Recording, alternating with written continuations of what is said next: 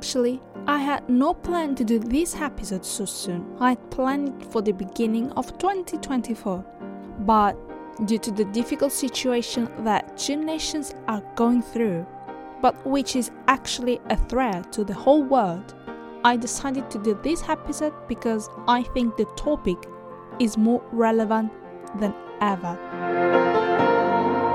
Hello everyone, I'm Irene Ridarelli, writer, blogger and a passionate reader, and this is Into the Books. Before I start this episode, I just want to make one thing clear. I am not for either side except for the victims, and there are victims on both sides. In this episode, I will not try to explain or discern what is happening or why it is happening. That is not my job.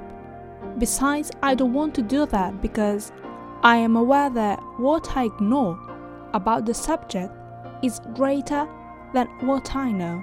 And instead of saying something wrong or misinforming, I prefer to suggest you a book that talks about the horrors and fears that victims of wars go through. Today we will talk about Anne Frank's diary. For those who may not know who she was, let me introduce her to you. Anne Frank was a Jewish teenager living in Nazi-occupied Amsterdam during World War II. She wrote her diary from June 12, 1942 to August 1st, 1944. In the first pages, she writes things about herself to herself. But one day she hears the Minister of Education on Radio Orange saying that when the war is over, all the testimonies of Dutch people living under Nazi occupation should be collected and published, and it is then that Anne changes the purpose of her diary.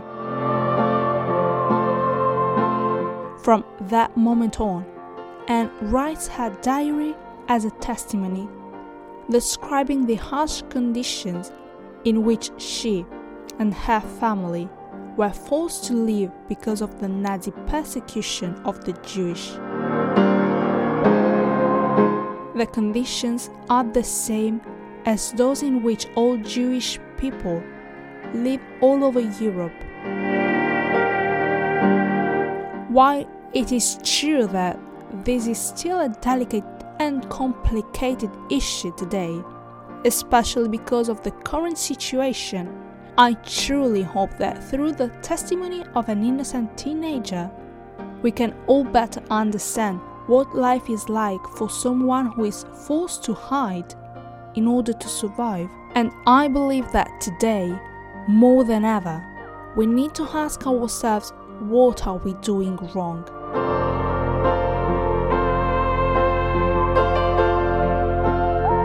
Before I start telling you about the plot of the book, let me repeat what I said before.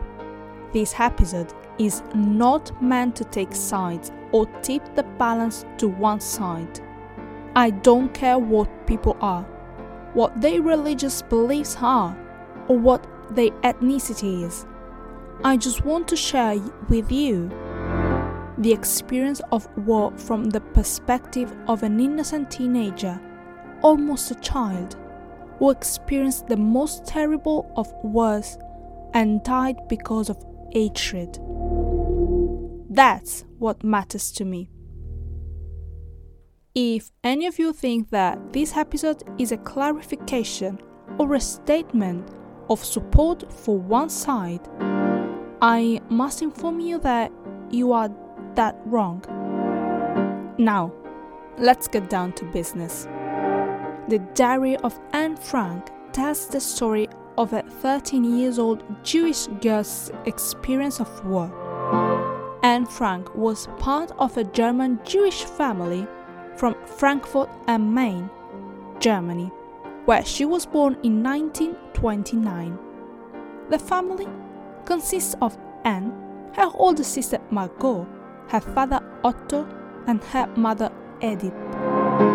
In her diary, the young Anne talks about her forced confinement, the need to remain silent, the impossibility of going out, the fear of being discovered and captured at any moment. Anne also tells of her friendship with Peter, the Van Pels's son, which grows into love. In her diary, Anne records daily events, her thoughts and feelings, and plans to turn them into a novel when the war is over. But things change drastically on August the 4th, 1944, when the secret annex, the place where Anne Frank and her family hide, is discovered, and everyone who lived there is arrested and deported to a concentration camp. The only one to make it out alive is Otto, Anne's father. The diary remains unfinished due to the arrest and deportation of the Frank family, and the last entry Anne wrote is dated August the 1st, 1944. I chose this book over others, such as Khaled Hosseini's The Kite Runner, just because, in my opinion, the diary of Anne Frank is more direct and intrinsic, because it is a personal diary in which she allows us to know the most intimate part of her thoughts and feelings during the confinement to which she is forced to live by a bloody and senseless world. The goal of this channel is to talk about books and somehow promote reading in general. This is the most important thing for me.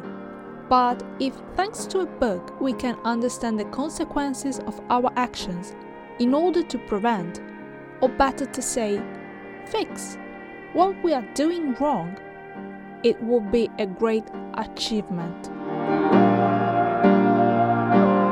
Books are silent witnesses and written references of what happened in the recent past or in ancient times that we can all consult.